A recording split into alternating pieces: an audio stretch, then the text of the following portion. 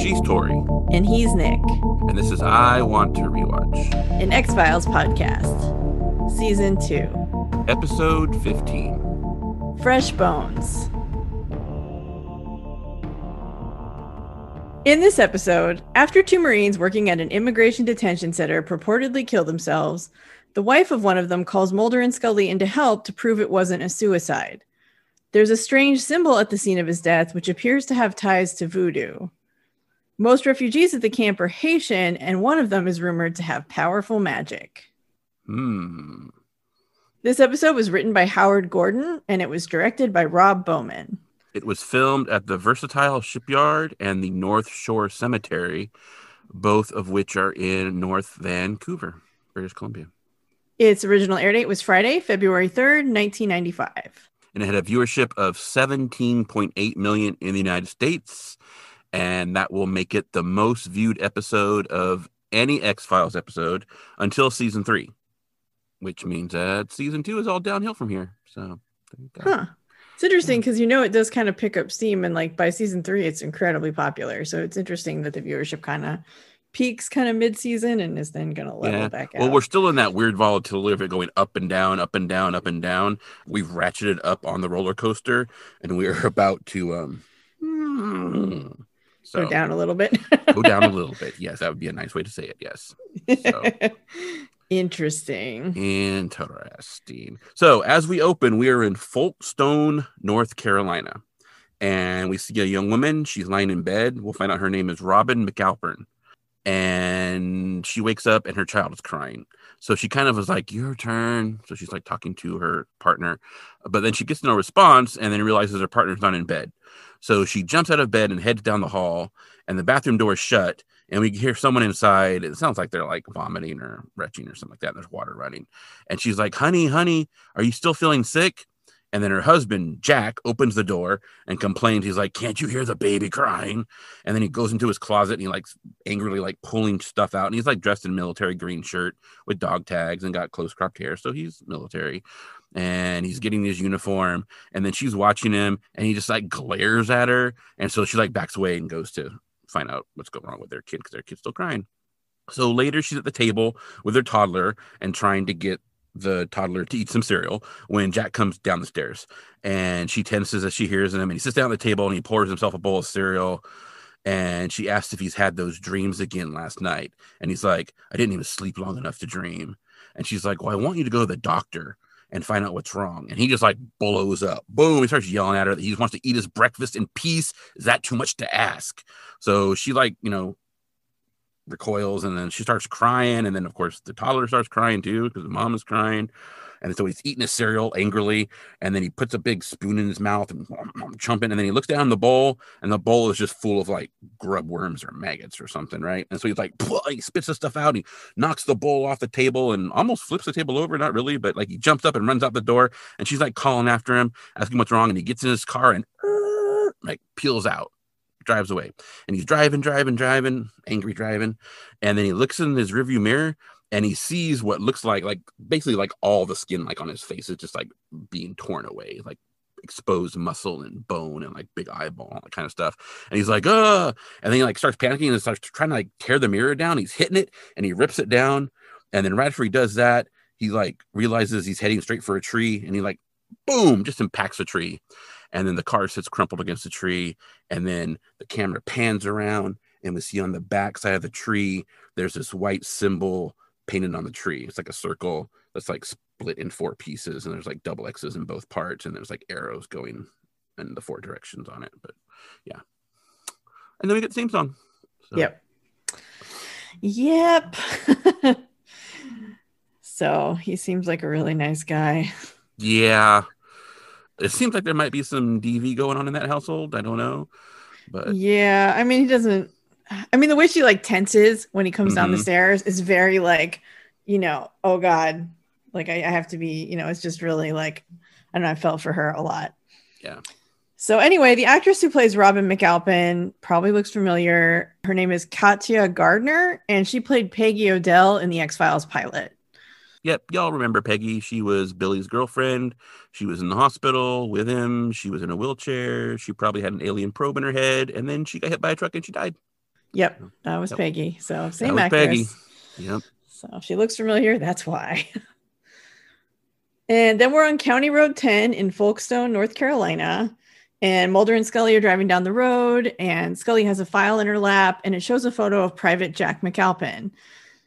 And Mulder tells her that he wrapped his car around a tree and died on impact. And looking at the file, Scully says his blood and alcohol test came back negative. And the car apparently shows no evidence of mechanical failure. So the military is just calling it a suicide because doesn't seem to be any other factors that would have played into the accident. And it's also the second suicide among Marines in 2 weeks. Both men were from the same base, only Mulder clarifies it's not really a base. They were stationed at Folkestone INS Processing Center, where refugees waiting for asylum are being held. And there was a riot a month ago, and a 10-year-old boy was killed. But the details of the boy's death have not been released. And Scully's like, well, why would the military call us? But apparently they didn't. Miss McAlpin called them because the military is refusing to investigate her husband's death, and she doesn't believe it was a suicide. Yeah. This is kind of sounding a little bit like Deep Throat so far. And it is written by Howard Gordon, whose last script was a rehash of Ice. So, like, just don't do it, Howard. Don't do it. Like, don't disregard. Yeah, I didn't even make that connection. I kind of get it just because it's like a military spouse who's not getting the military to actually look in. But in that case, like, they had actually taken her husband or something. Like, I don't know. He was missing. We don't know. We don't know. But, anyway. But so, yeah, I can see that. I hadn't made that connection, but I can see the similarities. Yeah. And then INS, for those of you who may be younger listening, it's not the Independent News Service. No, it's the U.S. Immigration and Naturalization Service. It was founded in 1933, but in 2003, pieces of it were split across 3 newly created agencies that also merged other agencies as well. And they are the U.S. Citizenship and Immigration Services, which is the USCIS, the U.S. Immigration and Customs Enforcement, ICE, and the U.S. Customs and Border Protection, CPB, all under the Department of Homeland Security, DHS. I'm not sure why CIS keeps the U.S. when the others don't, but whatever. And then, just side note, like CPB is actually currently the largest law enforcement agency in the United States, even though the FBI is still considered the principal law enforcement agency of the United States. So that's kind of weird. Boo ICE, abolish ICE. Yeah, I mean, I honestly don't know why ICE and CPB are considered different. I think the big difference is like CPB is technically not supposed to leave the border, although they were in Portland recently, so this summer helping federal agents. So I don't know what the difference is, but yeah, definitely boo ICE. So anyway, so Mulder and Scully arrive at the tree where Jack crashed his car, and they get out to look at it. And Mulder says that state police reported graffiti on the bark, and Scully notes that it actually looks like some kind of ritual symbol. And again, I kind of described it in the opening, but it's like a circle. It's got a cross that divides it into 4. There's double X's in the spaces, like the pie pieces of the circle, and there's arrows jetting out into 4 directions. And Mulder says that most of the refugees at Folkestone are actually Haitian. So Scully asks if Robin McAlpin thinks that voodoo caused her husband's death. Sounds like something Mulder would say, actually. But Mulder says that she only believes he didn't kill himself, and she wants to know who did. Right. So Mulder and Scully sit with Robin McAlpin at her table, and her toddler's playing on the floor. And she tells them that Jack used to tell really dumb jokes, but the way he told them always made her laugh. But then once he got transferred to the camp, which is what they call the INS Processing Center, she says nothing was very funny anymore. And Scully asks if he ever spoke about what happened at work. And Robin's like, no, he just came home angry. And mostly at himself, but sometimes he turned it on her and Luke. And Scully asks if he was ever treated for depression or stress, but Robin says he wouldn't talk to anyone. He believed in dealing with his own problems. And Mulder's like, well, did he believe in voodoo? And Robin says he only believed in the Marines, his family, and football. So then Mulder asks when she began to suspect his death was caused by something out of the ordinary. And Robin says one of the boys in the squad, Henry Dunham, told her that they found a symbol at the scene of the accident that suggested some kind of voodoo curse. The same symbol was found on the stool that the other Marine used to hang himself. And Dunham is from New Orleans, so apparently he knows a lot about voodoo or has some kind of familiarity with it. And she didn't really give that much thought, but then her kid, Luke, dug this conch shell out of his sandbox. And she shows them the conch shell, and it has the same symbol painted on it in red. And so she's scared for her and her child. Yeah. That is a big ass shell to just be like buried in your toddler's sandbox.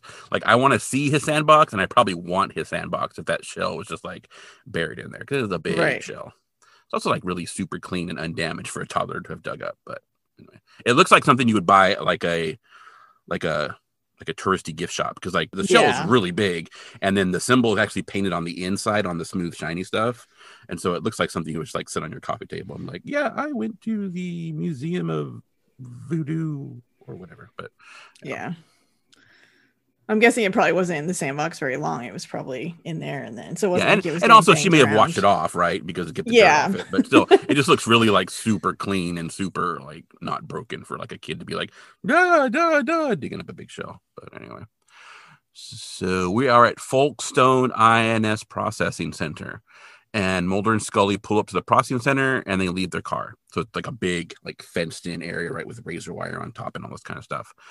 And they're walked through the big chain link gate, big rolling gate, by a Marine with a gun. And the yard is totally crowded with people, and they pass through just like the sea of people, like wrapped in blankets and all kinds of stuff. And then we also see like there's a Marine with like a rifle positioned above the yard. So it looks pretty much like a prison yard, basically. Mm-hmm. Like, you know, there's armed guards, and these people are just all like in the central area, you know, huddled with like little army surplus blankets and what have you. They go inside like a kind of an interior area, and there's tables full of people like eating, and they're directed to a block of like kind of like cubicles, but they're like set up by like canvas sheets and like 2x4s kind of thing that they're using like as offices for the center, I guess. And so they head in to find the person they're looking for, and as they go, like this refugee man grabs Scully and just starts speaking frantically like in Creole French, right? So he's talking to her, and suddenly this kid, who will find out his name is Chester, he like fights off the dude and tells him to go away. And the kid's like, he crazy, he got too much rum. So also speaking a little bit of that kind of like pidgin English, but not gross, but anyway.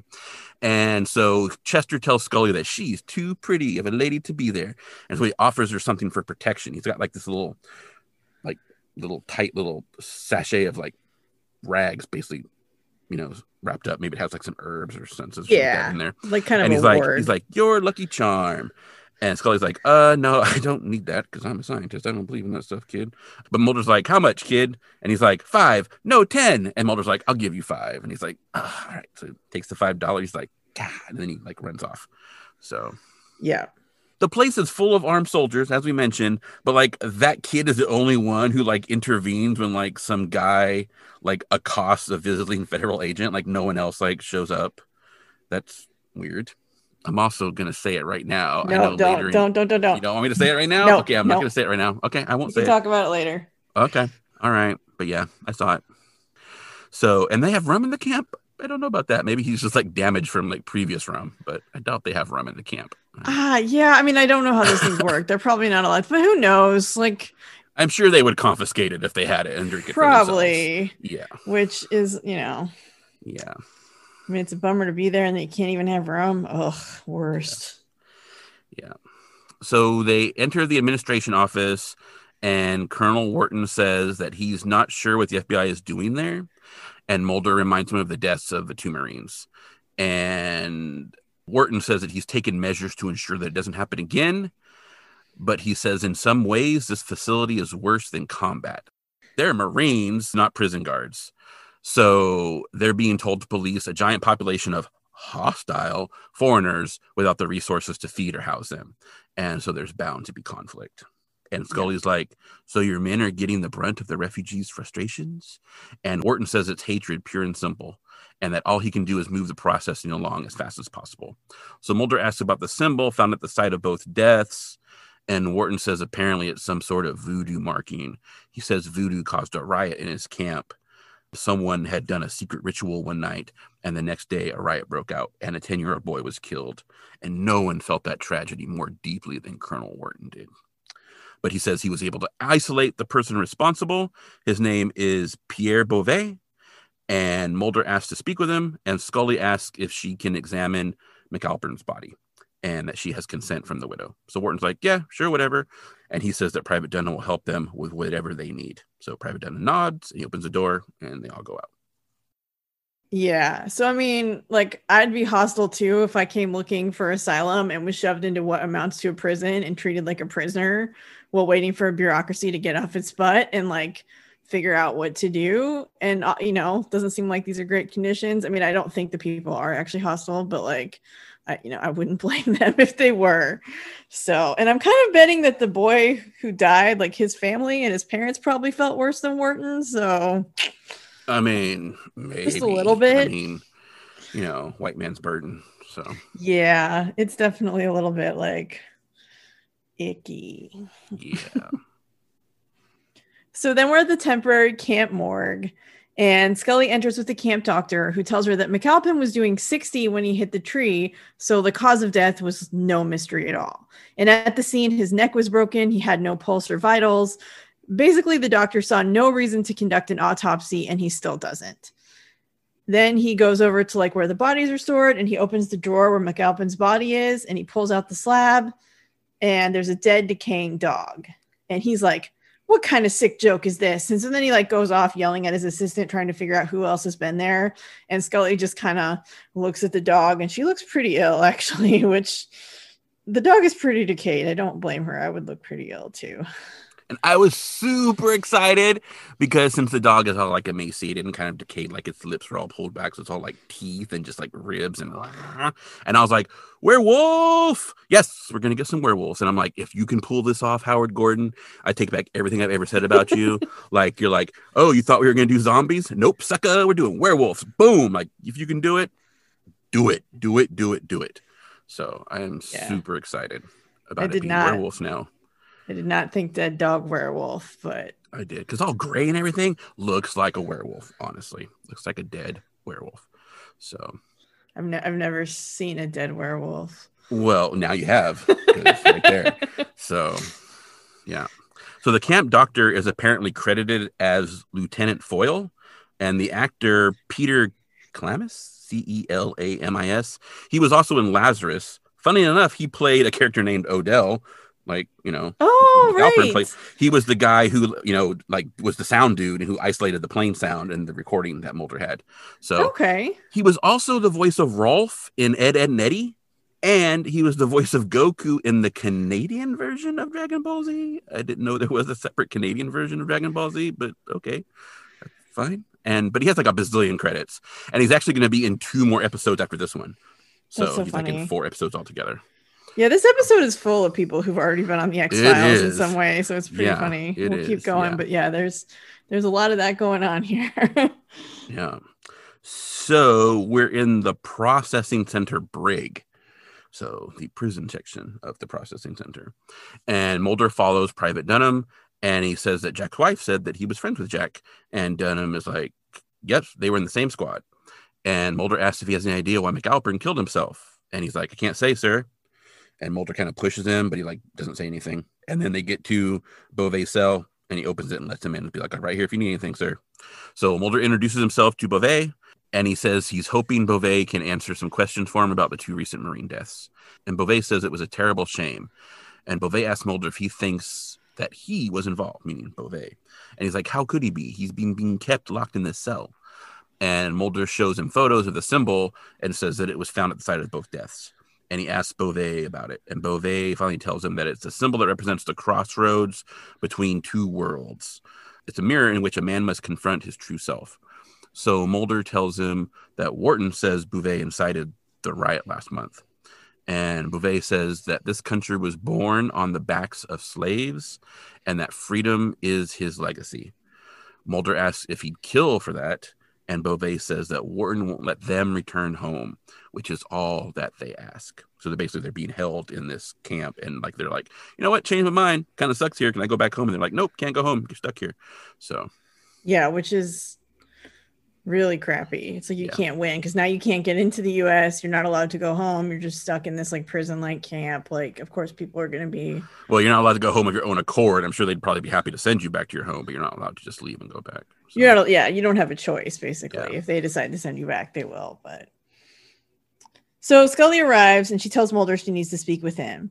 And Beauvais says that Scully is there to tell him that the Marine's body is gone. And Scully's surprised. She's like, how did you know that? And Beauvais says experience. And Scully reports that the body was actually replaced with the corpse of a dog. And Beauvais says that's a warning from the Loa, and they'll only warn you once. After that, no magic can save you. Yeah. I want to get back to the no magic can save you part later. We'll put a little pin in that part. But yeah, so it's Loa. It's either spelled Loa or Lwa. And those are the spirits of Haitian Vodou or Louisiana Voodoo. The term used to actually be considered derived from the French Lois, which is spelt like Lois, Lois. And anyone who has watched Kolchak the Night Stalker, the zombie from 1974, the second episode, might remember it because he actually, of course, mispronounces it as Lois, and he calls her like Mama Lois instead of Mama Loa. But it's actually considered to have come from the Yoruba language in West Africa, particularly southwestern Nigeria. So, Nice. yeah.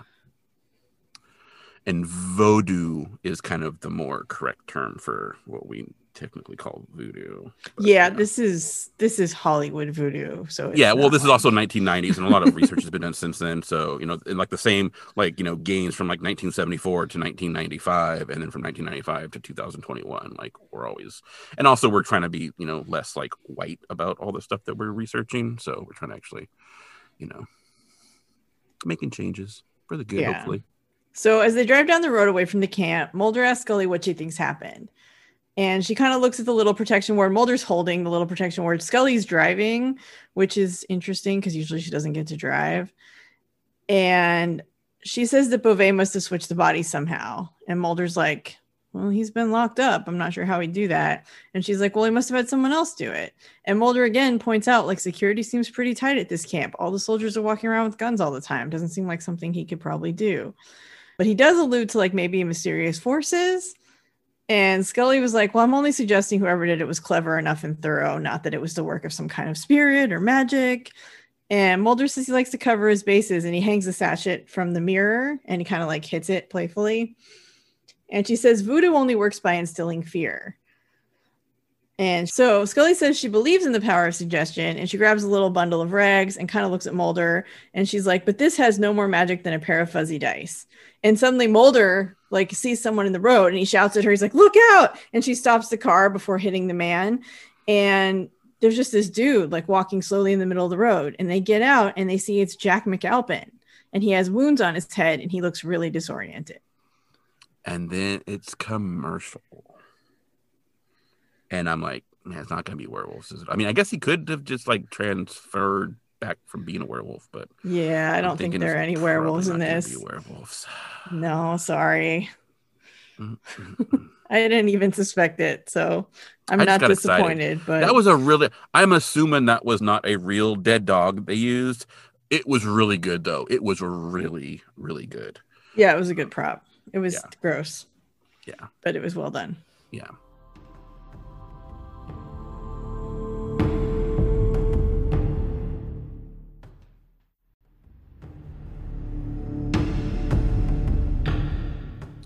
So we are in the psychiatric infirmary, and we're going to assume that we're at, the camp. And Mulder and Scully are watching Jack McAlpin through the window of his cell. And he is curled up in a ball, rocking on a bunk. And there's a guard in there as well. And Scully says that he's nonverbal and unresponsive. She also says the doctors think that he had a concussion in the accident that caused amnesia. And Mulder is obviously more curious about, like, how did he come back to life? The dude was supposedly dead. So Scully thinks the doctor made a huge mistake when he signed the death certificate. And Mulder asks about the blood work. And so Scully says that most things are normal except the lab detected trace amounts of a tetrodotoxin in his blood. It's a poison found in pufferfish, Scully says. And Mulder's like, I doubt he has been frequenting sushi bars. So probably not. No. The little non-responsive rocking thing also is like deep throat. And I'm like, no. But I think we're going to be different enough, but still, let's not do that. Yeah. So. Although, I don't know, like, I think writers do tend to, they have things that they go back to and they probably don't even realize it. Cause like if you read The thing is, he didn't write Deep Throat. Chris Carter did. Oh, so that's did why he? I'm kind of Okay. I'm like, Howard, don't steal someone else's script again, please. I see what can we you're do saying. something Okay. original? So that's why I'm worried about the whole. I mean, yeah, I don't want them just rehashing episodes, but I also don't want like Howard Gordon to be like, I'm just gonna rip off people because I can't come up with ideas on my own. I need a Hey, if partner. you can make a career in TV on it, then hey, power to you. Yeah, but then 27 years later, I'm gonna like call you out on it. So there you go. Don't do it. So Mulder asks Scully what she knows about zombies. So he tells her that in 1982, a Harvard ethnobotanist did extensive research into zombification in Haiti. He tested several samples of zombie powder prepared by various voodoo priests, and all of them contained tetrodotoxin. And Scully says it's a deadly poison, but Mulder's like, but in low levels, like most poisons, it can actually cause paralysis and repress the pulse so that the victim might appear clinically dead. And so then Scully's like, yeah, well, whatever. McAlpin's alive now. And so Mulder's like, yeah. So I wonder about the other Marine who supposedly killed himself. Ooh, yeah. Yeah. So anyway, whether Dr. Science believes zombies are real or not, Edmund Wade Davis is real, and he is the author of Serpent and the Rainbow, 1985. Among their books, papers, and the like, the movie Serpent and the Rainbow is obviously based on his book, fictionalized a little bit or a lot of it. But he was born in West Vancouver, British Columbia in 1953, nice. And he's currently a professor and the leadership chair in cultures and ecosystem risk at the University of British Columbia in Vancouver, British Columbia. Imagine that. So, yep. Science and coincidence all in one. Yeah, I do think it's funny, though, that when like Mulder like throws science back at her, she's like, well, yeah, whatever. But anyway, it's like, Scully, come on. Well, I mean, I think, she's always so adamant about science. And then when someone else throws science at her, she's like, well, yeah, but whatever. Let's talk about this instead. So. Well, she just means like either way, he's alive. So he's not like.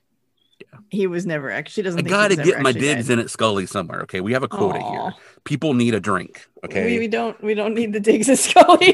People are wanting to get drunk. We can be very pro Scully. It's fine. So every time I do that, you're supposed to take a drink, and so you're ripped by the end. I see. It's a drinking game. It's a drinking game. Yeah, that and anytime I say anyway, if I say anyway, then you have to take a drink too, and you're gonna be messed up. Trust me. Oh, so okay, so.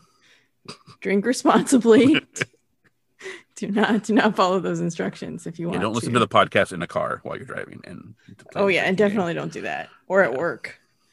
Well, I mean, worked fine. You're working from home, probably. It's no big deal. So at Folkestone Municipal Cemetery, Mulder and Scully arrive at the cemetery, and Scully's asking why they'd bury the Marine here at a local cemetery instead of like where his family lives in Puerto Rico, because that's normally what happens is the body gets sent back to the family. And then a black dog appears and growls at them, and it starts barking, and a man comes up behind the dog, and then he calls out to Mulder and Scully, and he's like, he beat you to it. You're with the FBI, aren't you? And Mulder's like, yeah. And so he flashes his badge, and he says that they're here because they've arranged to exhume the body of Manuel Gutierrez. Yeah, and Howard Gordon is just messing with me. First he's like werewolf, nope, and now he's like black shuck, nope, because like a big black dog in the graveyard, but it turns out it's just like the caretaker's dog. Yeah, it's just the caretaker's dog. Oh man, the dog's name is Wong though. That's funny. Funny. So Morgan and Wong haven't totally left. No. Yeah. Well, I mean, they have, but in one of the books I read, someone said that the dog was derisively named Wong, like it was a dig at Wong, and I'm like, dude, I wouldn't take that as a dig. I'd be like, cool, you named the dog after me. Sweet. I know, me too. I'd take that as an honor. Yeah, we named the dog Wong. So, yeah. So anyway, the caretaker says he prepped the dig when he got the judge's order, but it's too late. And Mulder and Scully are like, what? And the caretaker tells him that body snatchers got there first. He's actually caught body snatchers in the act a few times, but he can't keep up anymore. And then he even like pulls out a gun and he shows them a gun that he got because he wants to scare off body snatchers. And Scully asks why local police don't intervene. And the caretaker says they basically have their hands full with the living. And so he's basically all the deceased in this cemetery have for protection. And Mulder's like, well, what do they do with the bodies? And the caretaker's like, sell them. The local medical school was once short on cadavers. And so there was a rumor they were paying $200 a head. But mostly it's the voodoo types who are buying. And then he walks them over to Gutierrez's coffin, which is like sitting above the dirt and it's broken apart and the grave is full of muddy water. Yeah. They are very casual about the dude just like showing them a gun. I mean, they're pretty used to it probably, and he's not. I Usually, mean, officers of the law aren't cool with people just like randomly like flashing guns, but he probably got a permit.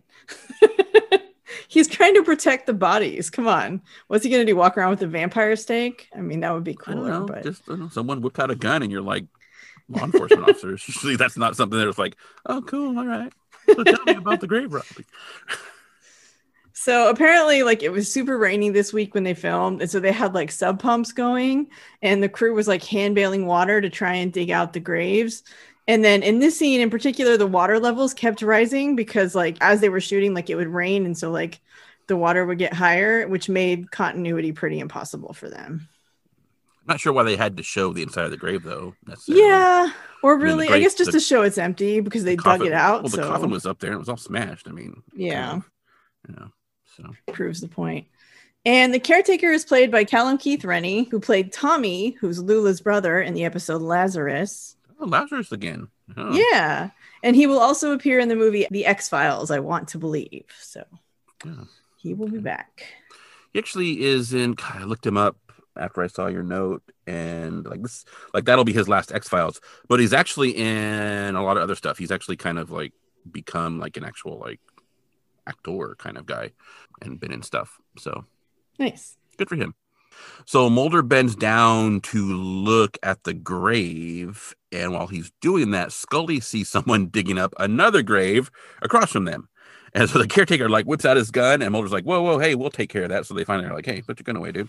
And they run over, and they find it's Chester who's digging in the dirt. And so he tries to run away, and he's got this sack with him, like a little like burlap sack. But Mulder grabs him, and then the sack drops, and frogs jump out.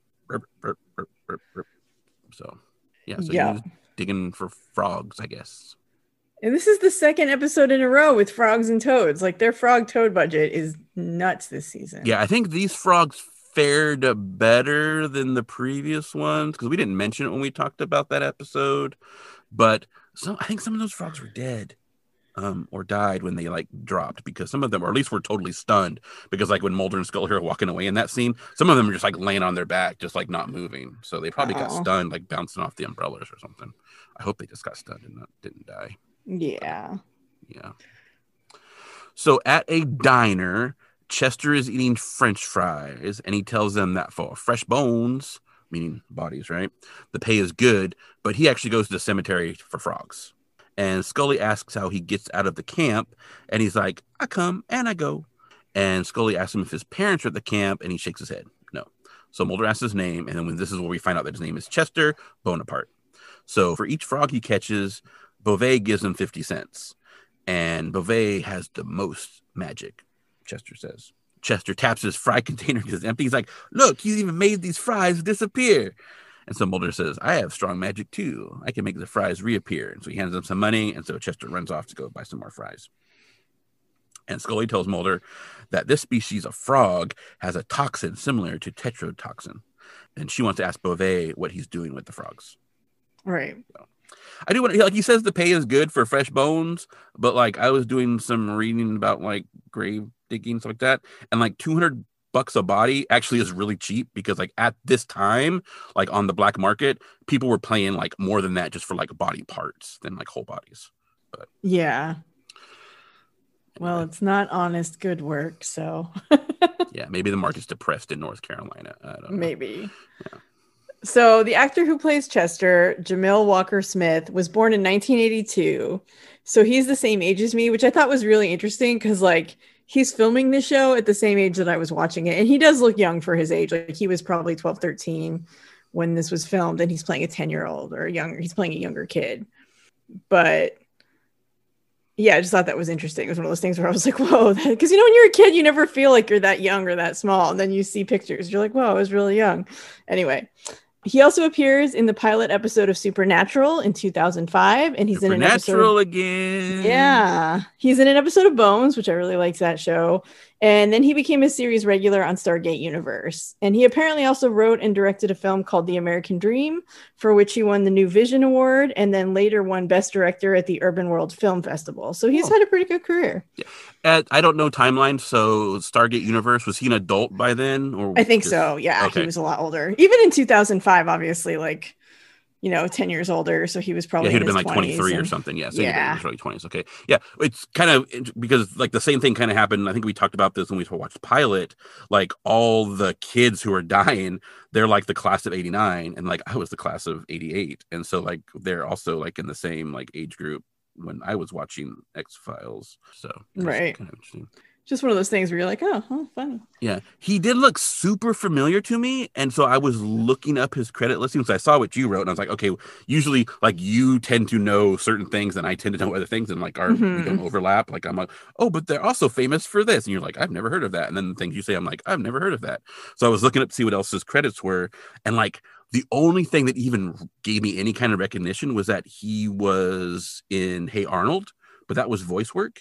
He was like one of the main characters, but I also remember at that time, Nickelodeon was doing a lot of promo stuff and specials about how Hey Arnold was actually voiced by kids. And so that is probably actually why I do recognize him, because of Hey Arnold. So, okay. Yeah. And yeah, I was 26-year-old dude watching Nickelodeon. So what? And I actually cried during Arnold's Christmas too. Big deal. What are you going to do about it? Nothing. I have feelings. That's fine. So Feeling is good. Yeah, I do too. Yeah, I do. Like he's eating fries and he's drinking milk. He's got like a milk mustache. And I'm like, what are you doing in North Carolina? So I'm just going to believe that it's a milkshake. Like it's a very melty, milky milkshake, because I need to think that it's a milk. I can't like fries and milk. I can't do. He's really? They used to sell milk at McDonald's as like you could get it as part of your Happy Meal instead of soda. That's fine. But it's pretty gross. Normal. I don't know. When I was a kid, like obviously we would always get soda because my mom didn't want to bother fighting with us. Like just we're gonna get the Coke. But I could see parents being like, milk is healthier. You have to eat milk with your burger and fries. Yeah, which means that Mulder and Scully are like, you need to have milk with your fries. I'm like, no, dude, that's like you bought the Eve Girls soda. Come on, you even let him have non-diet soda. Maybe he prefers. Why does Chester get milk? Maybe he wants because he's a little refugee boy. We got to give him milk. Maybe that's what he asked for. I don't know. Some kids milk, please. Some kids really like milk. I was never one of those kids, but some kids like drink milk like crazy. So I mean, I like milk too, but not with French fries. Anyway. But yeah, it might be a milkshake that's melted. Also, it's hard to say because like the drink and the fries are in the exact same kind of container. They're just in cups. So yeah. So Mulder says that he didn't want to mention it because Chester's gone to get fries, right? And he's like, I didn't want to mention it until he was sure, but he thinks they had been being followed. There's a gray 4-door sedan in the parking lot. So Scully kind of looks over her shoulder because, let's be obvious, and she sees the driver inside, and he's watching them. And so Mulder's like, stay here, keep an eye on Chester. So Mulder sneaks out the restaurant. Maybe there's a back door or something, side door. And he goes up to the car, and he pulls the door open, and he pulls the driver out, and it's Private Dunham. And he's just in his street clothes, right? And he says he wanted to warn them. And Mulder says he wasn't interested in helping them before, but Dunham says he couldn't talk with Wharton close by. So then Scully comes out with Chester, and Chester's got his fries. And then Dunham is like pointing at him. He's like, and especially not with him right there. So Dunham has a Southern accent, so I may slip into that. I can't help it. Sometimes I just do. So Mulder's like, he's just a little boy. And Dunham's like, no, he is not. So right.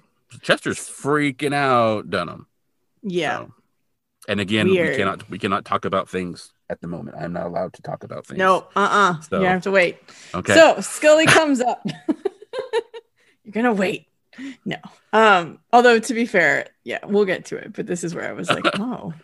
Okay, this scene is where you said something too, but we'll wait. Yeah. Okay, all right. So Scully comes up and she asks what's going on. And Dunham tells them that they put themselves in the middle of something they don't understand. Beauvais told the colonel he'd take his men one by one unless he let Beauvais and his people go back to Haiti. But Wharton just had the Marines turn up the heat on the beatings.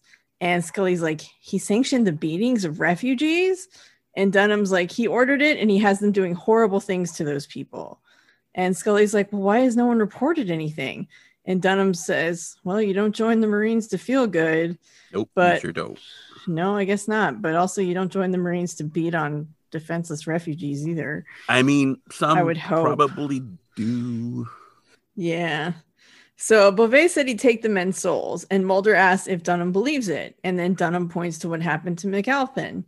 And Scully says there's actually a medical explanation for his condition, so it's not magic. And Dunham is like, okay, lady. Dunham's the Nick of this episode. He's like, whatever, Scully. And he tells them that back home, remember, he's from New Orleans, a man named Jessamine crossed another man on some kind of real estate deal. And within 2 weeks, Jessamine's daughter fell ill with something the doctors couldn't figure out. And then she ended up dying 5 minutes past midnight on the morning of her wedding day. And when they did the autopsy, all they found was a bunch of snakes squirming around in her belly. And Scully's like, that sounds kind of like an old wives' tale. And Dunham's like, no, it's not. I was the one who was supposed to marry her. And he gets in his car and drives away. And Scully asks Mulder if he thinks that he's telling the truth. And Mulder's like, well, I can't think of why he'd lie. And Scully says that superstition breeds fear, and fear is what voodoo is all about. And Mulder's like, but why would he be scared of Chester? Yeah, I don't know why he'd be scared of Chester. He's just a little kid boy who collects frogs and likes French fries. And $5. Yeah, I mean, who doesn't want money? Yeah. Team Chester. Yeah. Definitely not a ghost. Anyway, back at their car, the rear passenger door is open, and there's like some fries spilled in the seat. Oh, it's a good thing it's a rental car, because that would make me really upset. And Chester's gone. So Mulder calls out for him, and they get in the car, and then they're driving along, and they see him. And so, like, when he sees their car, he like starts running. So Mulder jumps out of the car and runs after him. And then Scully like goes around the corner to try to like block him and pull him off. And then he's running. And then like obviously Scully went around the corner, so he's coming. He's like, whoa! So he turns around and runs the other direction. Mulder's chasing after him, and we know Mulder's good at running. So Chester runs out on this like paved dock area, and he runs behind a bunch of crates like that. And Mulder runs after him. Boom! Comes around the crates, and Chester is gone. Like it's just like end of pier water.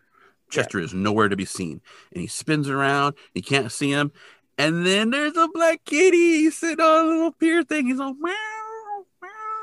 Oh, he's so cute. I was like, kitty, gorgeous. Oh my god, he's a gorgeous black cat, and he has the cutest little meow too. Mm-hmm. And they have him meowing, and I was like, kitty. And then there's also, you've probably seen this on like Twitter or Tumblr, but there's a meme of like Mulder looking at the cat, and Mulder's like, excuse me, are you a UFO?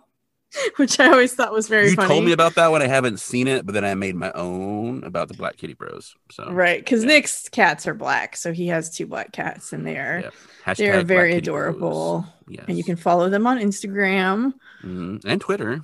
Although I tend to forget about Twitter. They tend to forget about Twitter a lot when they post. Yeah.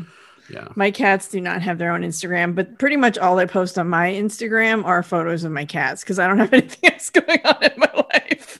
So it's just my cats, and also when we have a new episode of this podcast. So if you want to follow me, it'll be in the show notes. You can follow both of us. Yeah, I will add those in the show notes, because I've never put them, because we never really did our personal. We're going to add them in the show notes. We can add them in the show notes. Yeah. Well, especially the cats, because your cats are really beautiful, and Frankie is very fluffy and like this cat. So yeah, this cat is kind of a mix between Frank's and Sam, because Sam is very short-haired. Frank's we think he's part Maine Coon, so he's just like whoosh. He's a fluffy this one boy. Is kind of in between. Yeah, but gorgeous. Like I want. This cat is why beautiful. do we not know who this cat is? And all this stuff, like why is this cat not in the credits? Why are there not like this cat is not mentioned in any X-Files books? This is a missed opportunity for journalism, and I am upset. So yeah. Anyway, I would like to know too. Another drink. So a Marine, Private Kittle, brings Colonel Wharton his breakfast on a tray in his office. It's got like the little catering, little plastic top thing going on. And then someone knocks on the door, and he tells him to get the door. So like Colonel Wharton's just going to eat his breakfast, and the Marine just has to like stand there and watch him apparently. And so Private Kettle opens the door, and it's Mulder and Scully, and they come in, and he's like, he apologizes that he's having his breakfast, but it almost sounds like he's saying like, don't bother me, I'm having my breakfast. Right. They come in anyway. And then he nods to Kittle and tells him to leave and shut the door. And so Wharton just comes right in and is like, I know about the warrant that you've submitted to exhume Gutierrez's body. And Gutierrez's father has apparently filed a complaint. And Mulder tells him the body is missing and is stolen from his coffin. And Wharton is like, what kind of barbaric religion would desecrate a grave? And so Scully tells him they suspect it's an act of retaliation for his mistreatment of the detainees. And Wharton is like, what are you talking about? And so Scully tells him that what he's doing is a crime. And Wharton suspects where they're getting this garbage is coming from Beauvais. And so no one ever said this was a hotel, but it's hardly a concentration camp. And so she asks if there's a policy of harassment, and Wharton says that it's his men who are the ones being harassed. And Mulder and Scully look unimpressed. And then Mulder tells them they'll let him finish his breakfast before it gets cold, and they leave. So then Warren is like, whatever. And so he sits down and starts cutting into his ham steak on his plate. And as he does, like, it starts bleeding this bright red blood. And he like jumps up and drops his utensils and steps back. And then just like blood just keeps like oozing out of the ham on his plate. Yeah. So they didn't cook it all the way, apparently. Someone's going to get in trouble. It's a little more blood than should be in any kind of, it's a lot of blood. It's pretty gross, actually. So in the car, Mulder says that Wharton's giving these people no choice but to fight back with the only weapon that they have. And Scully says there's a big difference between nasty looks and raising the dead. And then Scully goes to turn the ignition in the key because, again, she's driving this episode. And there's like this branch around the steering wheel and it's got barbs on it. And you can't really see it from her perspective because it's like behind the wheel, but like from the side, we can see it. And so when she goes to turn the key in the ignition, the barb like cuts her hand. And so then she sees the branch. She's like, what was that? And like looks over, pulls it off, and she like tosses it out the window. And she thinks it's more scare tactics. So she's like, whatever. And she starts the car and they drive away. And we see the white symbol from earlier was painted beneath their vehicle. Oh. Uh-oh. Shit. Yeah, not good. Not good. Not good. So Beauvais is in a cell and we see, boom, he's like hit in the face and he falls to his cot. And his face is all battered and bloody. And Private Kittle is in his cell with him. And Private Kittle's knuckles are kind of bloody. And he says that he doesn't think he's in any condition to talk. And then like he's telling someone else that. And then we hear Wharton's voice saying, that's right, you don't think, just follow orders. And so Kittle starts to protest, but then he's dismissed. And so Wharton comes in and he grabs Beauvais, and Beauvais just looks messed up. And he says, I want the secret. And he says something like in Creole French as well. And then he's like, he wants a secret. And Beauvais says something, and they kind of go back and forth between like Creole French and English. But basically Beauvais refuses. And Wharton says, no, Papaloa. And then he tells him that his life is in his hands. And then we see Mulder at the hotel. He's walking into his hotel room. He opens his door and something falls down. And we look on the ground and it's a 10 of diamonds laying on the ground, like a playing card. Mm-hmm. So I don't know if it's intentional or not, because like when we see it, the card is laying sideways and it conveniently landed like, you know, face up. But the diamonds kind of form like a double X. I don't know if that was intentional or not. But I think so. I think that's part of what's... I guess also... The next scene, the sign is a diamond too. Yeah.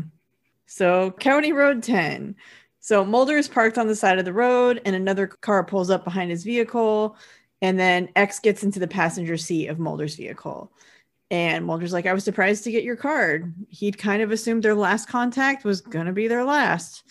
And Mulder starts to tell him about Wharton and the human rights violations, but X cuts him off. And he tells Mulder that in 24 hours, Folkestone will be restricted, so military personnel only will be allowed to access it.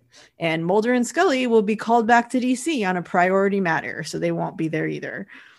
And Mulder asks why. And X says that the Statue of Liberty is on vacation. The new mandate says that if you're not a citizen, you better keep out. And Mulder's like, well, why keep these people detained then? Why not repatriate them, send them back? And X tells them that during the last military maneuver in Haiti, 3 American soldiers took their own lives. 2 of them were under Wharton's command. And Mulder's disgusted. And he's like, so what? They're sanctioning Wharton's revenge? He's allowed to like beat on these people and mistreat them because a couple soldiers died? And Congress might have a problem with this system. And X tells him by the time they get a committee together, it'll be as if none of this ever happened. So I'm glad X is back. X is kind of cryptid and cynical, and I don't know, I like him a lot. I think he's just so raw and like angry. I don't know. Not angry, but like he's just very like, well, I can't think of the word, but he's just very like cryptic and like jaded, I guess is maybe the word. He's like, well, he mentioned even in one of the meetings they had, I think it was actually in the last time we saw him, which was One Breath, right? Which he actually does say, like after they meet in One Breath, that he's not going to be able to meet for a while. So I don't think they met. He does. Breath. Yeah. But he also mentions that like he used to be Mulder. Yes. And he's so, not willing to die for yeah. it. And so part of me is wondering, like, well, did he have a Scully and his Scully got killed, and that's why he's all. Maybe. I don't know, but I don't know. Maybe we'll Yeah. get into that at some point. Who knows? This does feel weird to me though. Like, I'm not sure why X is in this episode. He's not really adding anything. It's kind of like when Deep Throat showed up in Eve, like just like, hi, I'm in San Francisco, and let me give you this backstory. And then I'm just randomly here. Bye. Yeah, I'm just randomly in like North I just Carolina. like did they need the padding time for the episode like limit? It's like it doesn't really. Did Stephen Williams need to be in so many episodes per his contract? And they're like, oh, stick him in here. I don't know. So entirely possible that like either it was a contract thing or they just like, yeah. I mean, maybe they just wanted to use. Because I mean, in Eve, like, okay. they used Deep Throat for like exposition, right, to explain the story, and we talked about that. Like they could have had like Eve actually give that exposition when they went and saw her, right? He could have just got like a little note and then said like, go here, and they would go there. And like Deep Throat wouldn't necessarily need to appear in the episode. But this one, like he doesn't even really give any information that we really need.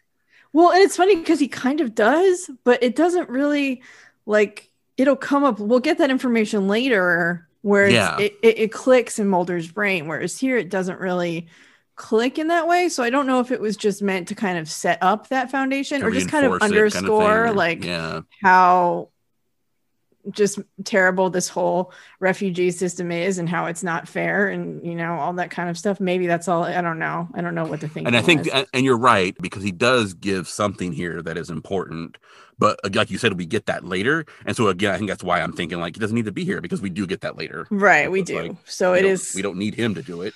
It's just kind of underscoring either what we already know, which is that the asylum system in America sucks and has always sucked and is not fair. And I don't know exactly. Yeah, I mean, not that it's a bad scene, and like you said, like you're glad to see him. And it's like, yeah, cool. It just feels weird, like they just kind of like stuck him in here to stick him in here.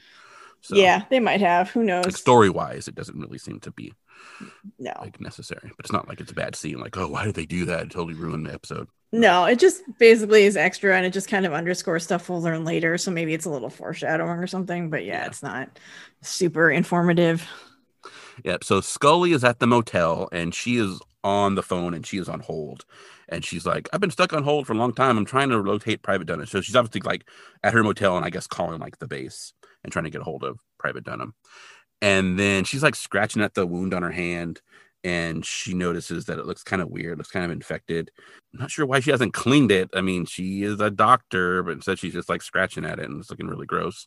And then she kind of looks at her reflection in the mirror for some reason. Again, we might be doing some foreshadowing because there's not really a reason for her to be like studying herself in the mirror. And the person on the other end of the phone gives us some information and then she hangs up. So we don't know what they gave her, but she gets information and she hangs up. Right. So then she goes to Mulder's room and she knocks on the door and he doesn't answer. So she's kind of like talking to him through the door, like assuming that he's in his room. And she's saying like she just got through to Dunham's barracks. And then she calls his name again and there's still no answer. So then she tries the door and it's unlocked. And so she walks in to be like, hey, your door is unlocked. Letting him know like, hey, I'm in your room. Don't be naked and gross. Don't be watching porn. Like if you're watching porn, put it away, please.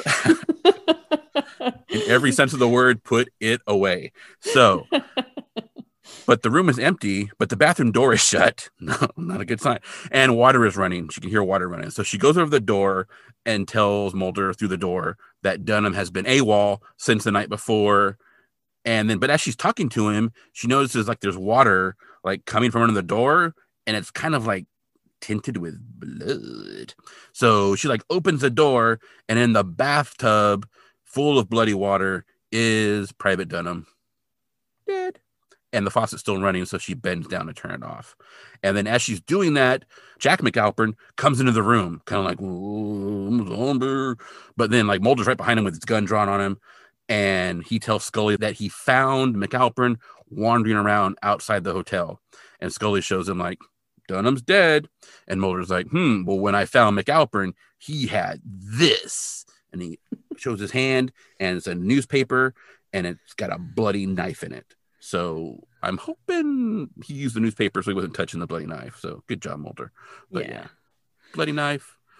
Probably killed McAlpin. Fun times at the motel. Zombie killers. Ooh. Raging in North Carolina. Yeah. And then it's commercial because somebody died. Or was dead for a long time in the bathtub, which is super gross. Super gross. Well, I mean, not could have been that long because, like, when was the last time Mulder was in his room? But yeah, like an hour ago. I don't know. Yeah.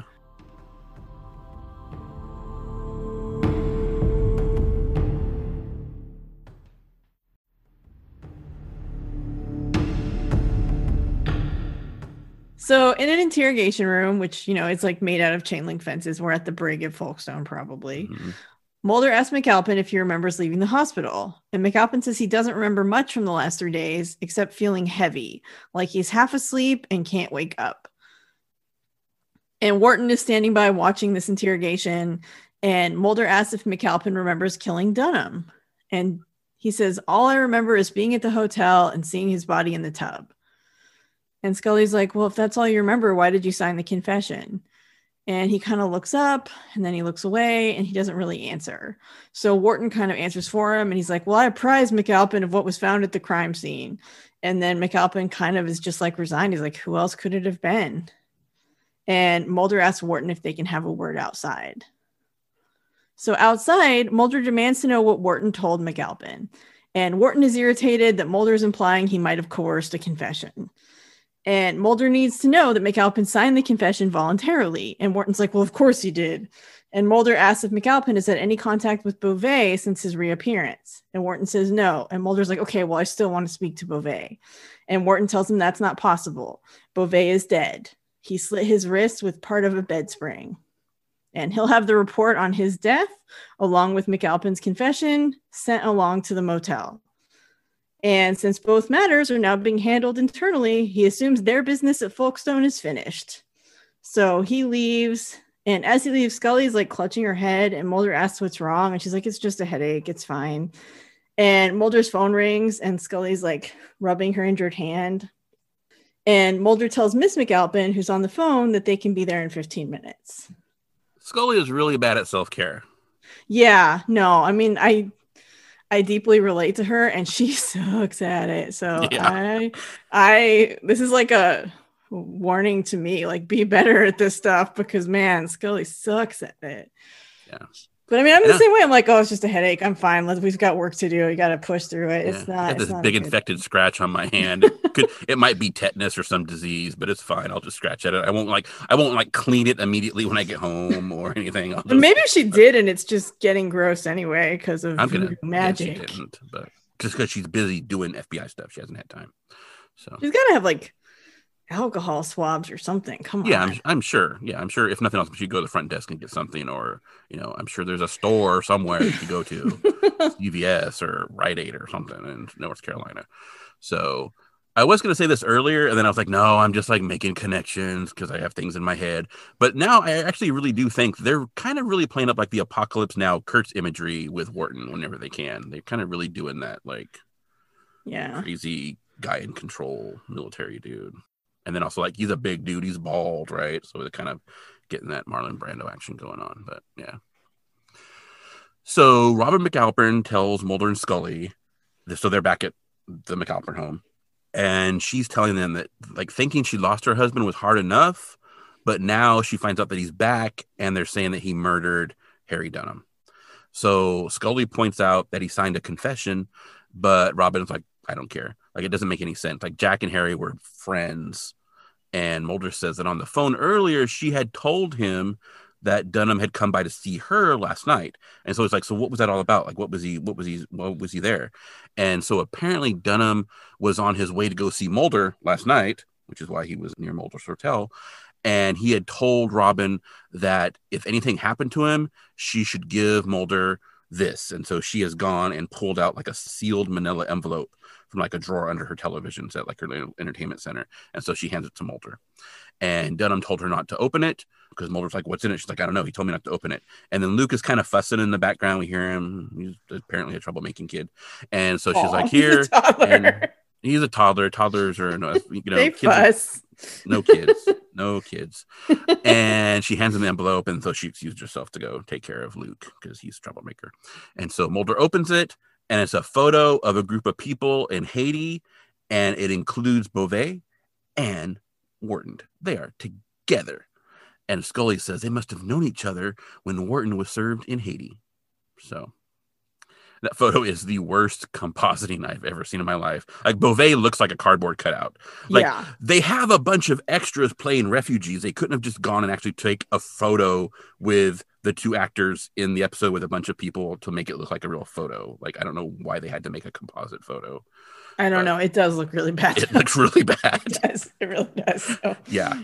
I don't get like Wharton isn't as bad looking because he's way in the background and kind of small. Mm-hmm. But like Beauvais is like right up front and it just looks awful. You can see the outline around him. Yeah. It's really bad. So apparently the whole Haiti thing was in the news at the time. So maybe it's a photo from that. And so we're supposed to recognize it. I don't know. Yeah. So then we're at Colonel Wharton's office at night and Mulder and Scully walk in with a flashlight. And Scully kind of turns on his desk lamp and they start to look around. And they find reports of McAlpin and Gutierrez complaints against Wharton. And they cite dates and times of abuse. And it has chicken feet like stuck through the paper. Like there's like a chicken feet with like its nails like stuck to the paper.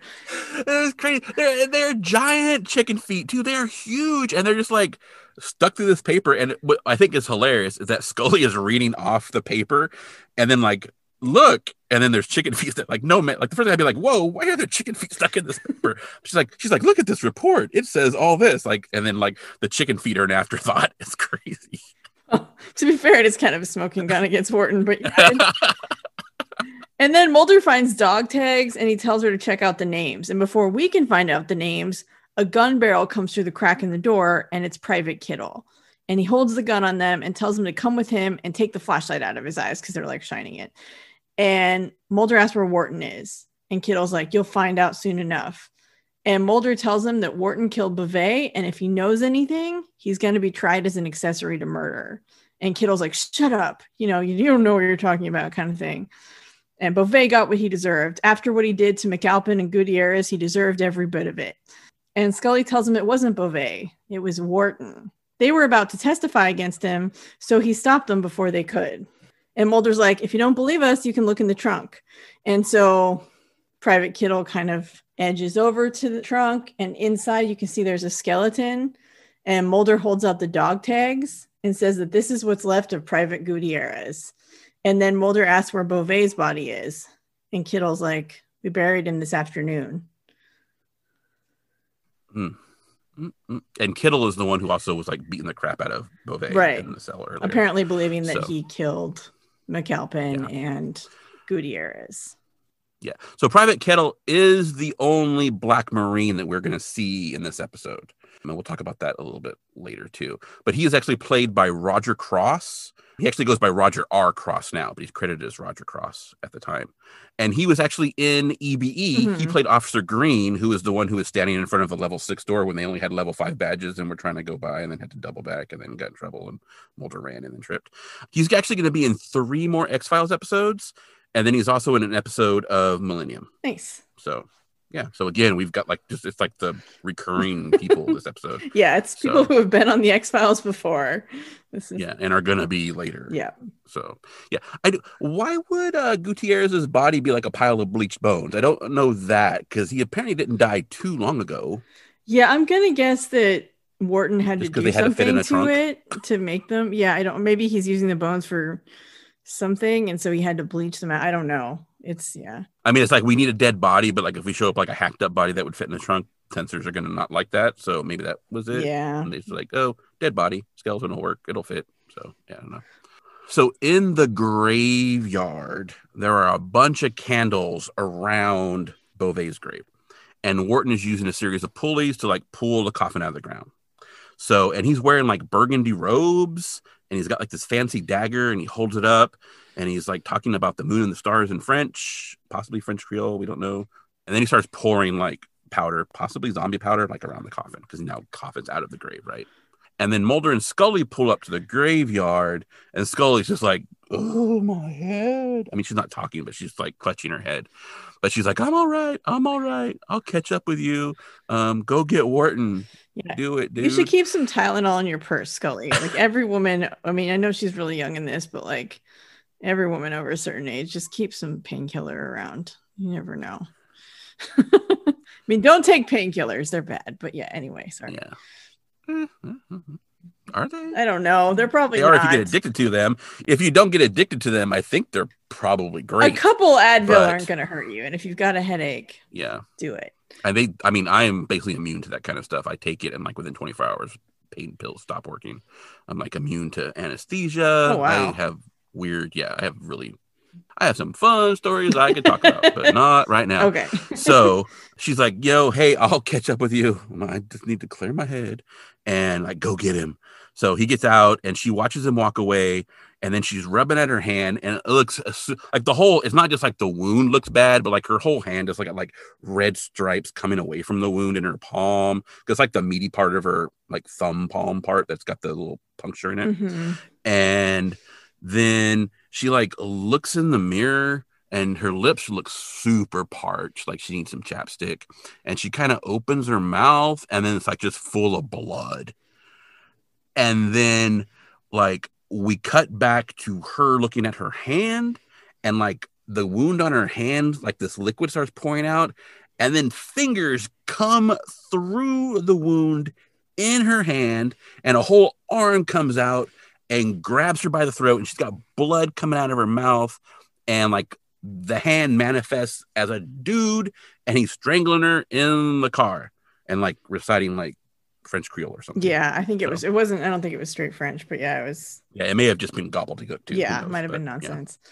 So apparently the special effect was achieved by having the actor shove his gelatin-covered fingers through this thin plastic prop hand that he could like burst through.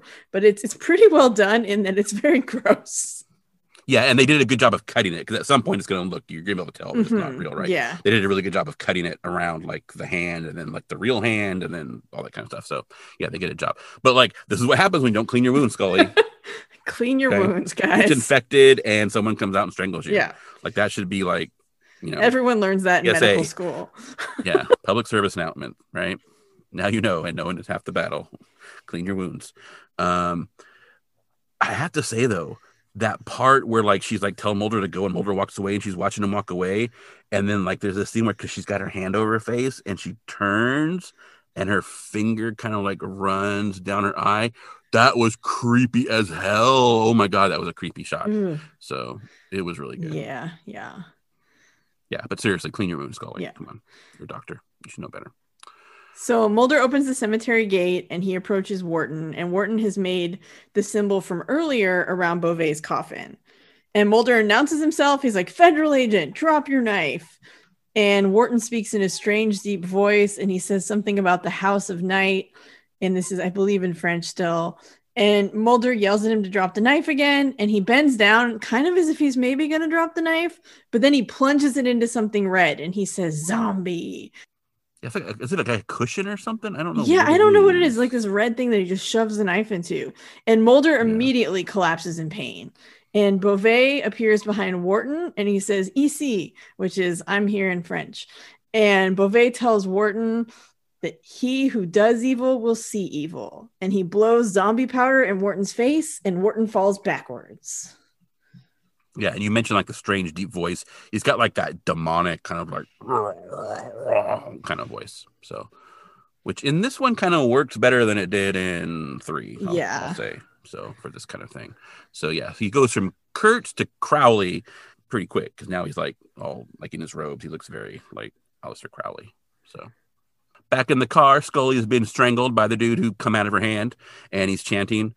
And then she sees a little ward of protection that they got from Chester hanging from the rearview mirror. So she's reaching and she grabs it. And then as soon as she grabs it, poof, dude is gone. She's not being strangled no more. No more blood coming out of her mouth. And there's a little black kitty meowing on the hood of the car. Oh, kitty. So, yeah. Or it's a kitty. Anyway, yeah. It's a really cute cat. So I prefer kitties 100% because kids are canceled. Pets are new kids, and plants are the new pets. Yes. So Scully's better now, and she races through the cemetery, and she finds Mulder lying on the grass. And he asks if she's okay, and she tells him that she feels better than he looks. And she asks what happened, and Mulder doesn't know. And so she sees Wharton lying next to the coffin, and she turns him over, and he's dead. but he's not because he's breathing. Yeah, very faintly. I don't think he's supposed to be. I think that's an actor. And she asks Mulder, she's like, did you kill him? And Mulder shakes his head and he says it was Beauvais. And so Scully opens the coffin and we see Beauvais is lying there and he seems to be dead as well. Yeah. So we had touched before. So Beauvais had said that they only get one warning. And then after that warning, that no magic could save them. So the warning was the dog. But then we see that they get the symbol under their car. And so that would be like the second one. And so like, but then magic does save them because Chester's little thing saved them. And Beauvais was actually part of saving them too, because he blows the dust that knocks out Wharton and kills them. So it's kind of weird that he says like nothing can save you, but then he actually is part of saving them. Him and Chester are all tag team. I wonder if that's because the dog was not actually a warning from the Loa. It was Wharton trying to cover his tracks. I don't know, because he does because they're talking about the dog, and then he's like, "Oh, you only get one warning," and then after that, because like saying like you need to just leave because you're not going to do anything. But I think maybe he was thinking of it as a warning, but like I think it's just Wharton trying to scare them off. So it's not really from the Loa; it's from Wharton. Maybe. Okay. But yeah, I think I just thought, yeah, that is interesting. It's like nope, you can't be saved, and yeah. So then we are back at Folkestone, the INS Processing Center, and Private McAlpin hands Mulder and Scully a manifest of all the detainees. Apparently, some of them are petitioning to have Beauvais' body sent back to Haiti, and it sounds almost like he's giving them a manifest. So it sounds like they're sending everyone back. Yeah. Because they're like loading people into trucks and stuff. So it's like they're like shutting down the camp and everyone's going to go back to where they came from. And it'll be great. And so Scully's looking at the list and she's like, oh, someone is missing from this list. A kid, Chester Bonaparte. And the Marine says, yeah, that's so tragic. That's the kid who was killed 6 weeks ago in the riot. And Mulder and Scully are like, what? Okay, so I am super basic. I'm super basic. And I did kind of suspect this at the diner because, like, you kind of get the impression, like, he's afraid of Chester. There's something weird going on. And then, he runs away and then there's a cat there. So I did kind of get that impression, but I think I got caught up in the other stuff in this episode. And when they said this, I actually got goosebumps. Like, it worked on me 100%. Like, it totally worked. I was like, oh my God. Yeah. So yeah. Whereas I was banned from saying this earlier, but like when he first appears to save Scully, I was like, "Oh, he's the kid who died." They mentioned a kid died. He's the only kid. He's the only kid we see in the camp. There are no other. Like, there's women there's not a lot of women, but there are women in the camp. But there are no children. It's all like men, which is usually the breakdown for refugee camps. It's usually a lot of young men. Well, depending on the type of refugee camp, but especially when you're like doing like immigration kind of stuff. Usually it's a lot of young men, and then there's a few women and there's some children. But like there's no children anywhere. He's like the only kid. Like you said, he's not really a 10-year-old kid. He's more like a 12 or 13-year-old kid, honestly, but whatever. But I was like, oh, it's the kid. It's the kid. So, and I was right. So yeah. In my notes, I had joked that you're such an easy mark. I am. Well, totally worked on me. The minute I got goosebumps, I was like, oh, I am the most basic person in the world, but that totally worked. It got me. They got me. Good job, X-Files. You did it. I mean, got me with the werewolf stuff. So, I mean, Oh, and then I'm like, kitty, oh my God, kitty. I know. Oh the kitty, kitty also is freaking adorable. So, So I don't even care because I'm like, yes, cat. Yeah. Because he's a ghost kitty, apparently. I know. The cat is Chester. He's so adorable. Anyway. Yeah. It does seem like, I guess they killed McAlpin of his zombiness, though, because I guess maybe he wasn't dead long enough to do any brain damage. Because, I mean, that's the thing with, like, when you hear about, like, the real zombie stuff, like the ethnobiology stuff, is, like, a lot of them, when they come back as zombies, they actually do have some brain damage due to, like, lack of oxygen when they're buried. And so it actually causes some brain damage. And so that actually adds to their ability to be manipulated and be zombies. Right. But I guess he's fine. And also, like, the military and the FBI, like, if you die and you come back, they just put you right back to work, man. Yep. They don't care. Like, Willis is dead, comes back. Boom. Okay, you got to shoot your gun some to prove you can still shoot your gun. But boom, you're back on job. Scully, missing for 3 months, wakes up. Okay, back to work. Go. Maybe you can have one therapy appointment, but that's it, and only on this one day when you're going to be out of town. This dude, you like wrecked your car. They thought your neck was broken, and then you come back and like boom, now you're in charge of like sending all these people back to Haiti. Like, oh, okay. Dear. I did also find it interesting because we've talked about this not in episodes, but between you and I when we're doing notes, is you apparently cannot tell vanilla white dudes apart. I can't. Because you did not know this was McAlpin. You were like, some Marine guy gives her a manifest. Some white dude. I don't know. It's funny too, because you couldn't tell the interns apart in like Excelsis Day. I couldn't. They looked the same to me. And like the crew cut man and the alien assassin guy who are gonna get to that. Like to me, same person. Like I'm convinced. And like I don't know what it is because it's funny because I'm not like face blind. I can usually tell people, but for some reason, bland white dudes is like they're all the same. I cannot figure out. Like, all white dudes look the same to me. Okay. Apparently. Is that Mulder? I don't know. Well, see, Mulder. He's with Scully. It must be Mulder. He's with Scully. I'm not face blind. I can see. It's just like it's certain people. Like they all just look. I guess because they, especially when they're dressed the same and they have kind of similar features. I'm just like, same person. Yeah, I'll grant you the Excelsis Day one because they almost had like one was a little bit chunkier than the other. I mean, it wasn't fat, but like he was just a thicker dude than the other guy. The guy was skinnier. The other guy had a little more meat on him. But they almost had like the exact same haircut. Right. They were both douchebags, so I could see that. But like this one, I was like, Tori, that's the dude who's been in the episode. The whole episode. Sure, whatever. He's even like still got a little bit like they were good because he still got like a little bit of like this. This actually might be his real scars. Like I need to go back and look at the original again, but like he still got like some messed up bits on his face. So yeah. Yeah. So anyway, yeah. So then we see the caretaker is driving a small dump loader at the cemetery, and Wong the dog is whining, and he's kind of like at the grave whining at it, and the caretaker's like, "Get out of the way!" And he's pouring dirt on the coffin. And we hear like a thumping sound, but it's like barely audible to us. And like, you know, the guy on the tractor can't hear it because he's got tractor noise. And so then like the load of dirt is dumped on the wooden coffin. And then inside we see Wharton is in there banging on the lid, trying to get out. End episode. Yeah, that's the end. Which like, yeah, I was like, whoa, like this is how you do a human villain on the X-Files. Like I know Faster's not technically supposed to be human, but like this is how you do it. It works. You can do it, X-Files. You can. Yeah, apparently this scene is also, I haven't seen the movie, but apparently this is how the movie The Serpent and the Rainbow ends based on the book that Mulder was talking about earlier. So I think that was, I don't know. I haven't verified that, but I read that that's kind of, it has a similar scene. So they kind of were like homaging it. I don't know if that's true or not, but I haven't seen the movie. Yeah, so I have to say, like, just overall, this episode got me. And I don't just mean the Chester thing, which obviously did get me. And I'm not embarrassed, I'm not ashamed. They got me. But I think what really got me about this episode is it was funny because as I was watching it, I was getting really angry. I was like, oh, like these poor refugees are going to be made out to be these villains using this dark magic when voodoo is, you know, like, I don't know a lot about voodoo, but I know this isn't voodoo. And then also, of course, they're going to target Scully. Of course, even though she didn't do anything to the refugees, and there's no reason why they should be targeting Mulder and Scully at all. It's so stupid, and I was getting so mad. And then, well, but I mean, in the refugees' case, right?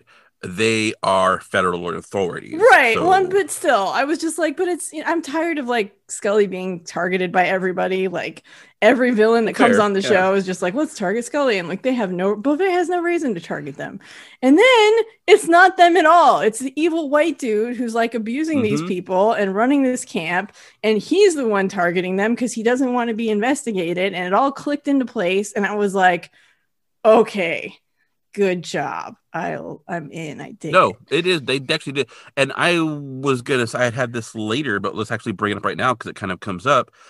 This episode, we have talked about it before, but like this episode isn't one of those like the most embarrassing X-Files episodes because of like the treatment of like, you know, how like ethnic minorities treated or whatever, like just different, like gender bender was on there. I think that's where we brought it up first time with like gender bender. I actually don't think this episode really actually belongs on that list because I don't really think that they treated the culture poorly because, as you said, it's not that the culture is doing that. It's actually the white dude appropriating the culture and using all the tropes. Right. The evil dude. So I actually don't think, I think they treated everything pretty well in this episode, honestly. Yeah. I mean, I could be wrong. I'm not Haitian, right? So I can't really maybe see some of that stuff because I'm a white dude, but I think it was actually pretty good. I don't think it actually belongs on that list, to be honest with you. Yeah, no, I kind of agree. Like, again, I'm a white person. I'm not Haitian. I don't know a lot about that culture. I'm sure their portrayal of voodoo in any sense, even with Beauvais, is not accurate or culturally sensitive. I'm sure there are probably issues with this episode that I am just not even seeing, and they're going over my head because, again, I just don't know better. But in terms of like how they portrayed like the system that keeps refugees in horrible conditions, I think that was pretty good. Like, it's not saying horrible conditions are good. It's saying this is a stupid system and we should not do this. And yeah, it was a white dude who's appropriated their magic and is using it for his own personal gains rather than what it was intended to be used for. Yeah. I mean, I could see being upset because, yes, it's a white dude using their religion and appropriating it to do evil things. And so, like, he's not really using it appropriately, right? But still, for, like, the mass market of people watching this, the association is still going to be like, oh, this is what voodoo is. Yeah. They're not going to be thinking that next level like we just talked about. Like, no, it's not. It's what this white dude used because he knows that's what people are going to believe, the trope. So you're still reinforcing that false information. So in a way, it's kind of like the whole like Phineas Gage thing. And so maybe I should be more upset about it. But like looking at it like deeper, I could be like, well, no, we're actually showing that it's actually someone appropriating it.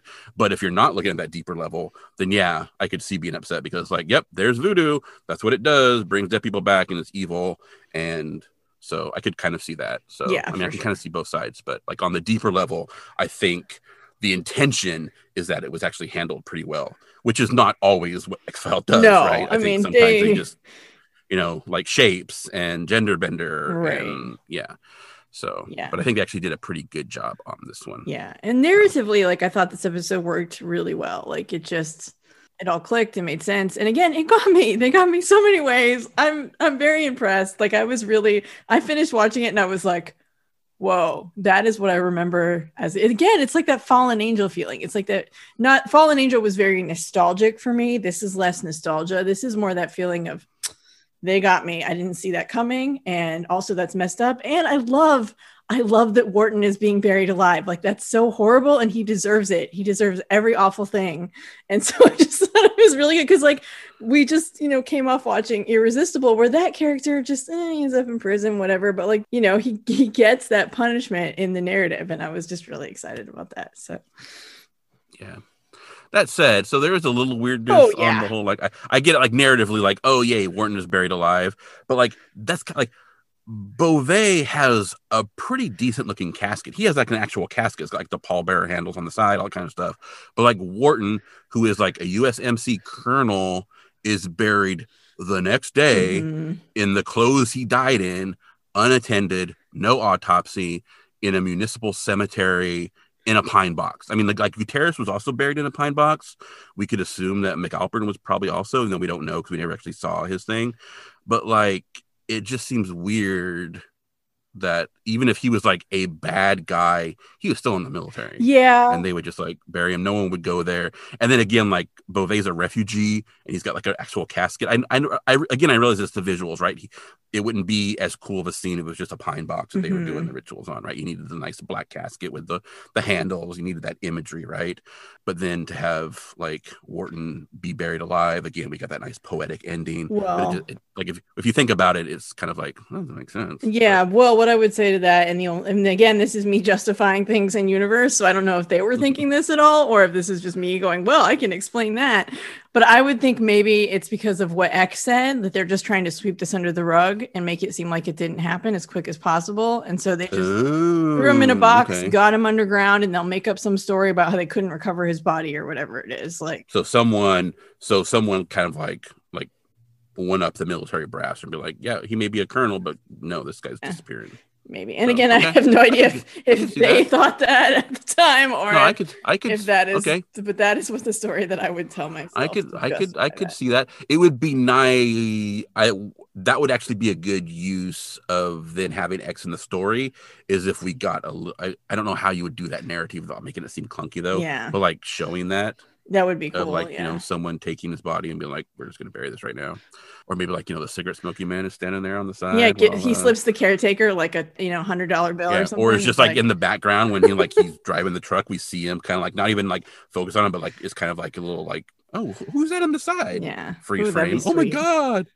So, yeah. Either way, yeah, no, I agree. Like, it wouldn't, that's not a normal colonel burial. It's also weird to bury soldiers in the cemetery next to their base instead of sending them home. Like, that doesn't make any sense either. But Yeah. But again, it's television. they needed it for the Works story, narrative. because if they sent the body home, he couldn't come back. Yeah. So I don't know if it's intentional or if it's unintentional. I'm not sure. I did read something about they were talking about how like it was really hard apparently to find this many black people in Vancouver Oh, God. to be like all the refugees. Oh, Which is kind no. of like that makes sense. But that said, like I talked about earlier, like Kittle is the only black Marine on the base that we see, and every time we see him, he's basically like Wharton's houseboy. Yeah. Like, I'm like, is that intentional? Like, they do that on purpose to make Wharton grosser, of like to like emphasize his racism. Like, the only black soldier is one I'm gonna treat as like my personal servant. Like, I could see that. I don't know if that's intentional or not, but you know, so maybe it was. Yeah. I don't know, but I could. Yeah. Either way, it does feel a little icky. It's a little icky when you're the only black person in the show. And especially then because then he like is shown like beating Beauvais, right? It's not one of, which I can kind of maybe understand why, because you wouldn't want to show like a white soldier beating a black refugee on television, but then to have like the only black Marine be the one doing like, you know, his white colonel's bidding to beat on this dude is also kind of yeah. So all that said, we were like, "Ooh, they did a good job." Oh, there's some icky stuff. And, yeah, I mean there is, but not as much. Not as much as I expected. It could have been way ickier. Yeah. When this episode started, I was like, "Oh no, oh God." Yeah, and I had forgotten it was on the list, and then I was like, "Wait a minute," because they're talking about voodoo stuff. I wonder if this, and I went back and looked, and it was on the list, and I was like, "Okay, I don't think it belongs on this list. I think you guys are just picking up like stuff that would be maybe inappropriate." And again, it could be just because if you look at just like that surface reading, it's like, "Oh, voodoo's evil, brings back dead people," and so I could kind of see that. But like if you look at it on a deeper level, which if you're writing those kind of articles, you should, but they usually don't because they just want clickbait. I don't think it belongs on that list. So. But that said, it's time for ratings. Man, this one's hard. Everyone's favorite part of the show, yeah. or not, because you're drunk, because I said anyway like a gazillion times. So, what is your rating? I've been kind of going back and forth on this one. I really liked it, though. I was surprised. I did not expect to like this episode, and then I really did. I thought it was good. I think I'm going to give it an 8, because like it was really solid for me. And again, like, it got me twice. Like I didn't see the Wharton thing coming, and I kind of saw the Chester thing coming, but I still got those goosebumps, which if you can do that, like, I feel like that's pretty solid. So I'm going to give it an 8. Okay. All right. Oh, and there was the kitty. There was the kitty. Yes, which we get no information on. But it's adorable. Yes, very adorable. So I am also going, I think, to do the same. I don't think I'm going to go 8, though, because 8 is like super. It's pretty like, high. I technically haven't given anything an 8, much like you going back and readjusting Little Green Men. I did go back and retro Dwayne Barry and push it up to an 8. But otherwise, that's the only thing I've given an 8. So I'm going to go with a 7. Okay, cool. Still pretty solid. The 2 7s in a row. Wow. Me. Yeah. So, yeah, I thought it was pretty good. It could have been way worse. Definitely could have been way worse. Yeah. I mean, just the subject matter and the setting and it's Howard Gordon writing without a partner. Yeah. So could have been which hasn't been great so far. But pretty good. You kind of redeemed yourself, Gordon. So, and you're going to write some more later. So that is a good sign. Maybe, we all have rough times. So, yeah. Hopefully Firewalker was just your rough time. So, all righty. All right. Well, I think it's credit time. I I Want to Rewatch is hosted by Tori and Nick and recorded at Black Cat Studios. Episode production, design, and editing is by Lazy End Productions. Our music is Dark Science by David Hillowitz. And The Truth Is What We Make of It by The Agrarians. You can find us at iwanttorewatch.com or wherever podcasts are found. Be sure to subscribe, rate, and review on your favorite podcast app. And you can always share this podcast with a friend. If they like The X-Files, we'd love to have them join us. Speaking of which, be sure to join us next time as we rewatch Season 2 of The X-Files, Episode 16, Colony. And try to figure out if the truth is still out there.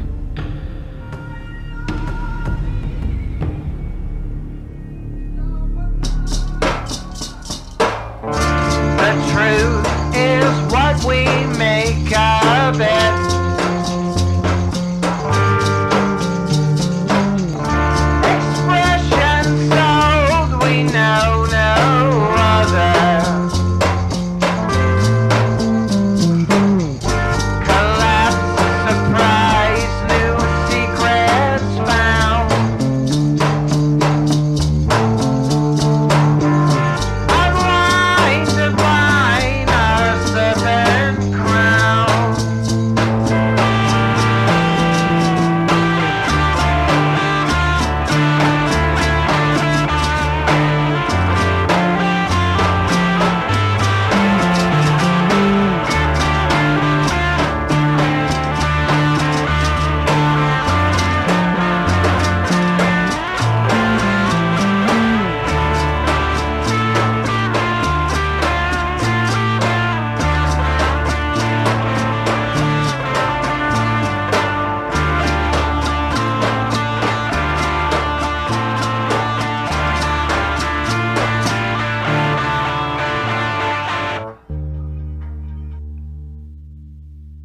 If they like The X-Files, we'd love to have them join us. Whoa, my Speaking- stomach just growled. I hope you couldn't hear that. Oh, I don't know. We'll do it 2 more times, so it won't matter. Unless your stomach growls every time. You're like, yeah, I love The X-Files. I want to listen. Speaking of which, be sure to join us next time as we rewatch Season 2 of The X-Files, Episode 16,